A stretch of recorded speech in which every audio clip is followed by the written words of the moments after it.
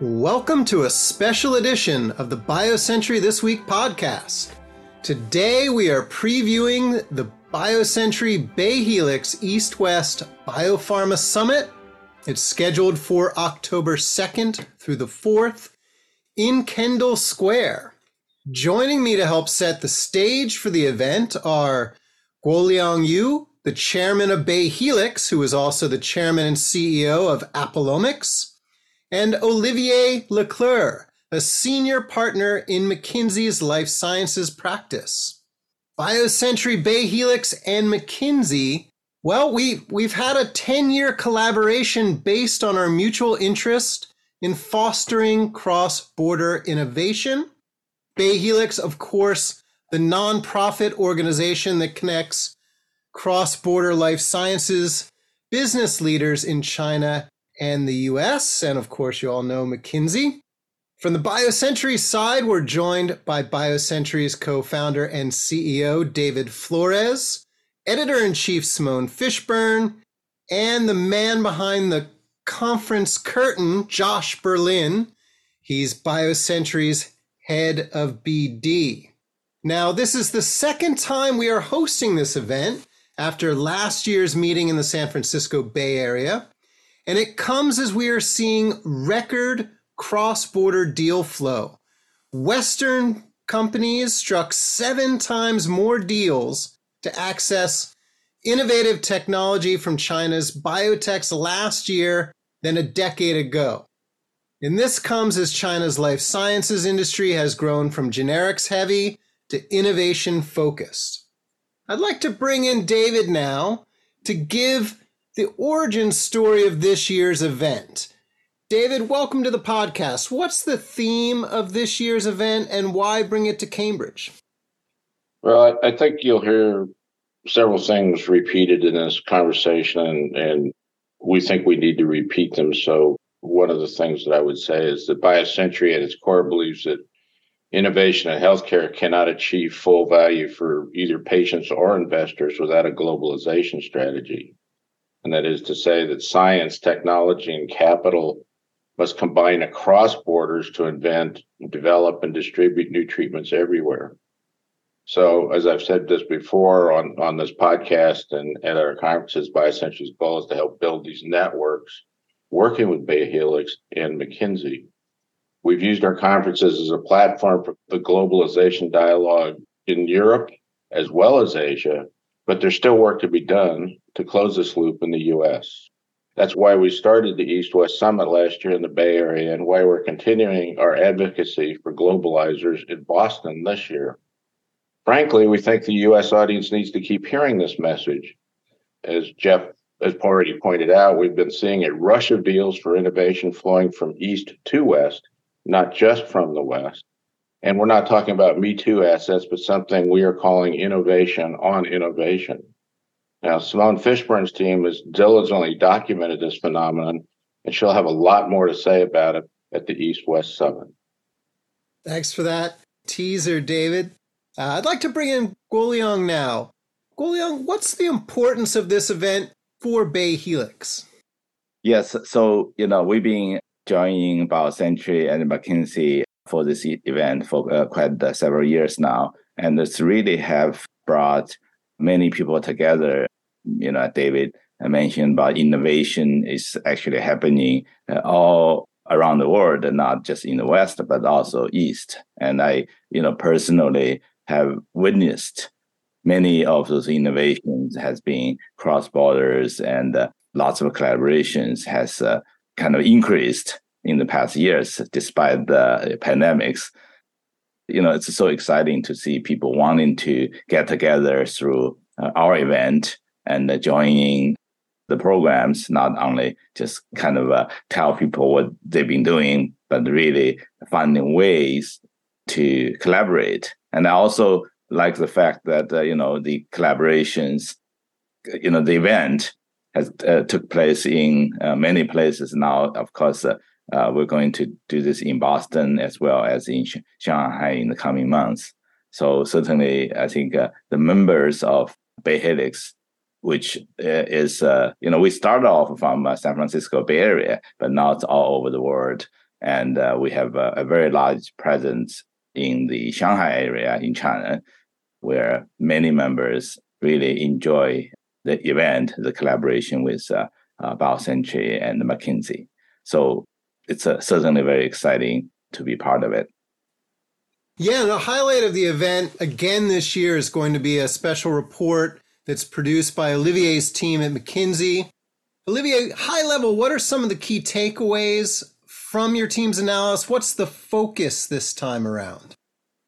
Well, first of all, I would say that I'm very excited, and we are very excited to partner with you guys, as always. And we operate our life science practice as a global practice. So we actually love those type of events where we combine all people from different actually geographies. This year, I would say we look at the overall theme here is actually the impact of AI and Gen AI on the industry. We'll start by looking at the current landscape for the industry. And I would say here, what we see is two things. There is a little bit of a disconnect in our view between what the public markets are telling us, and we know that the public markets are challenging right now for biotech.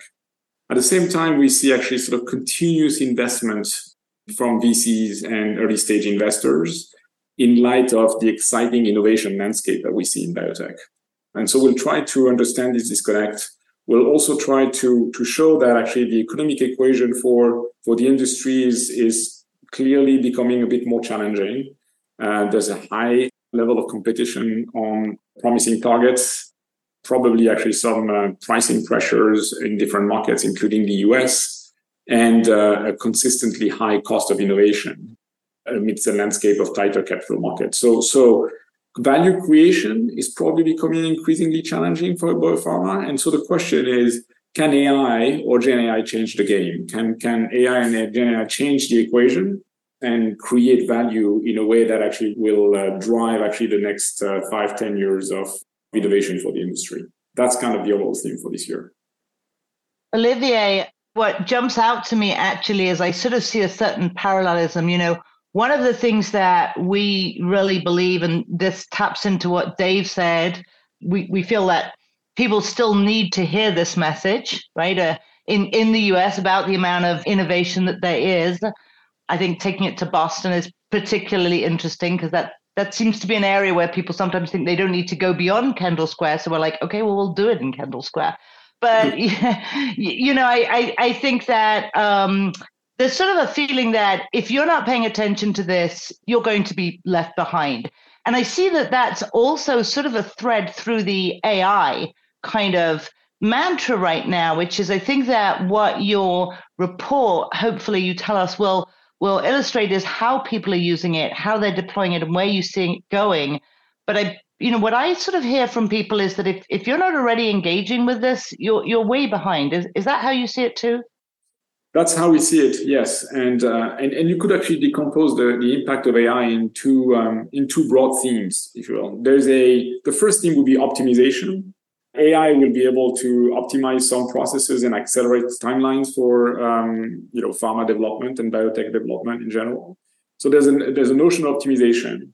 There's also a notion actually that's actually even more exciting, which is I would say the second theme would be prediction.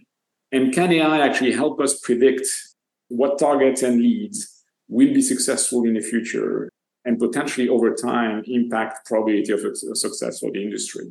And if you move that, right, actually probability of success, then the impact on value, as we all know, is going to be tremendous. So to your point, I think, I don't want to say people are going to be left behind, but I would say actually for sure, actually there's a clear, lots of investment, both in AI focused companies, but also if you're a biotech today, you can't completely ignore it. And actually sort of in your research and development, you're going to have to use AI, right? And hire the talent for it. Yeah, sure to be a big focus of chatter at the conference. Simone, you're moderating quite a few panels again this year, including one of the kickoff sessions, the Scene Setter panel. You're also on tap for the Heads of R&D Roundtable. Anything that you'd like to highlight for us? First of all, I'll just say thanks, Jeff, and thanks, Josh. Josh always makes me work hard at these events, but it's actually my privilege.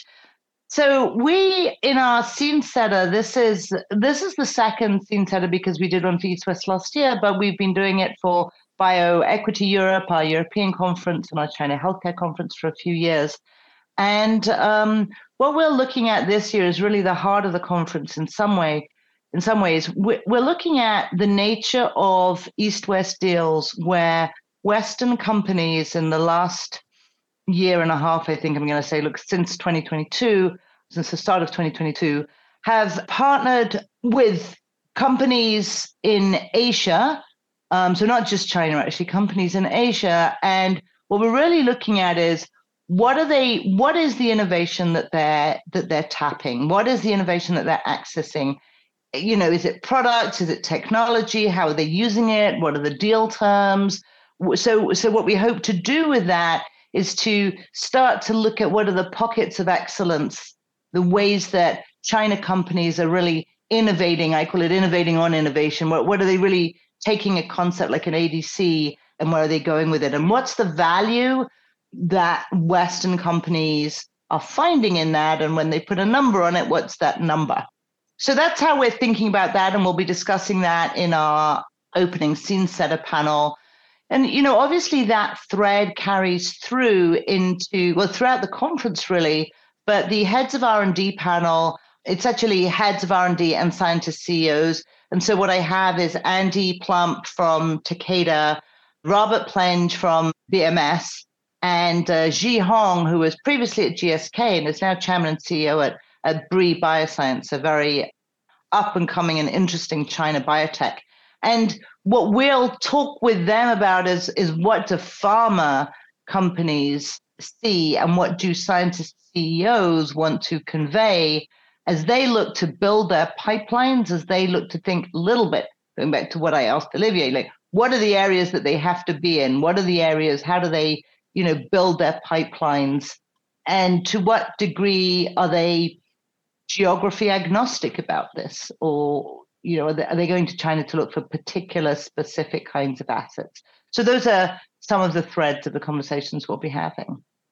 Yeah, so Josh Berlin at BioCentury. So, this is, as everyone's been mentioning, a long partnership we've had with our friends at McKinsey and at Bay Helix. And Guoliang, I know this week that we're having this event is first week of October. It's a major holiday in China. It's sort of the time when many leaders in Asia come back to the U.S. And so we're expecting a good crowd here right there in Kendall Square with an opportunity for folks to meet face to face. And, for a lot of us, it's been a long time since we've met face to face, been a lot of Zoom calls and so forth. So can you talk a little bit about that and sort of the importance of, or whether you think it's important that we all sort of get back together in person here in Kendall Square? Definitely, Josh. As you point out, the face-to-face meeting is really important, and I certainly see a lot of enthusiasm about meeting people. Especially, I think people quite excited about the meeting in Boston. Actually, I just attended the Bio Hong Kong, which is a relatively new conference, but I was surprised to see so many people were there, including many. I would say probably about half of the speakers came from Bay Helix. Our members are certainly very active, and I think people start to travel. Although the airline ticket is still very expensive. Between the China and the U.S., I think people certainly started doing that, and they also see the need to interact with colleagues in the U.S. and many of them, still have a root back in the U.S. So taking advantage of the national holiday in China, which is coming beginning of October, even at the end of September, it's probably the longest holiday ever in China, in the entire year. So people want to take advantage of that and travel back to the U.S. to see people and to catch up things. So it's a good opportunity, and I'm glad we choose Boston as a venue as well. It's certainly very vibrant there. Yeah, Guoliang, thank you for that. We do have quite a few folks I think on the program that are emblematic of that. We have examples like, James Lee, CEO of JW Therapeutics, cell therapy company I'm sure a lot of our audience knows about. James Xu, who's the CEO of China Rare Diseases Play, Cambridge Pharmaceuticals. We got Marietta Wu of Schwann Capital, and quite a few cross-border leaders who are going to be right there on stage in Kendall Square. And so I personally am just really looking forward to seeing folks again in person and having those hallway conversations that I've personally missed quite a lot over the last several years. So I think it's going to be a really, really good event, Jeff, to meet with folks without ever having to leave Kendall Square this time. Yeah, and speaking of staying local, we've got Chris Wiebacher, who's going to be in the house in a fireside chat with David. David, what are you going to ask him? Oh, it's Chris and I have had over the years interesting conversations at conferences, riding buses and conference dinners and whatnot. And I thought that we just talked recently about what would be a great idea is to have someone who's been part of the Boston landscape dating back to the Sanofi Genzyme transaction. He's now running Biogen, so he's like sort of in the fabric of change there, and just talk to him about, like, from his perspective, what has it taken to become a CEO? And for all the CEOs in the audience, many of them have never gone through the kind of markets and regulatory environment that we're now in. How do you think about being a CEO going forward? So we're not going to spend a lot of, he can talk as much as he wants about the transactions that he's done and what his pipeline is, but what we really want to talk about is how do you lead going forward in this environment that we now face? Yeah, David, this is a really exciting topic. I think many people, as I talking to young entrepreneurs here, and particularly in today's environment, the capital market is on the valley, and everybody kind of get very anxious about it. So how do you kind of take a long view and project into the future? Say, how do you prepare yourself? The market will come back. We've seen this many times. So I think kind of have a realistic view of the future and prepare yourself, and also maintain sort of optimistic way. Biotech will be there. I keep saying, do you think biotech is going to go away? This is always my question. No, never, right? I mean, this is going to stay and they're going to grow. So therefore, those of us have experienced the past up and down really ought to tell people, say, look, this is just the challenge we're facing at this moment, and it will be over, and things will be better. Well, I think that's a great place to leave it. I mean, some of the deals that might be getting done at this conference could help make that happen, Guoliang.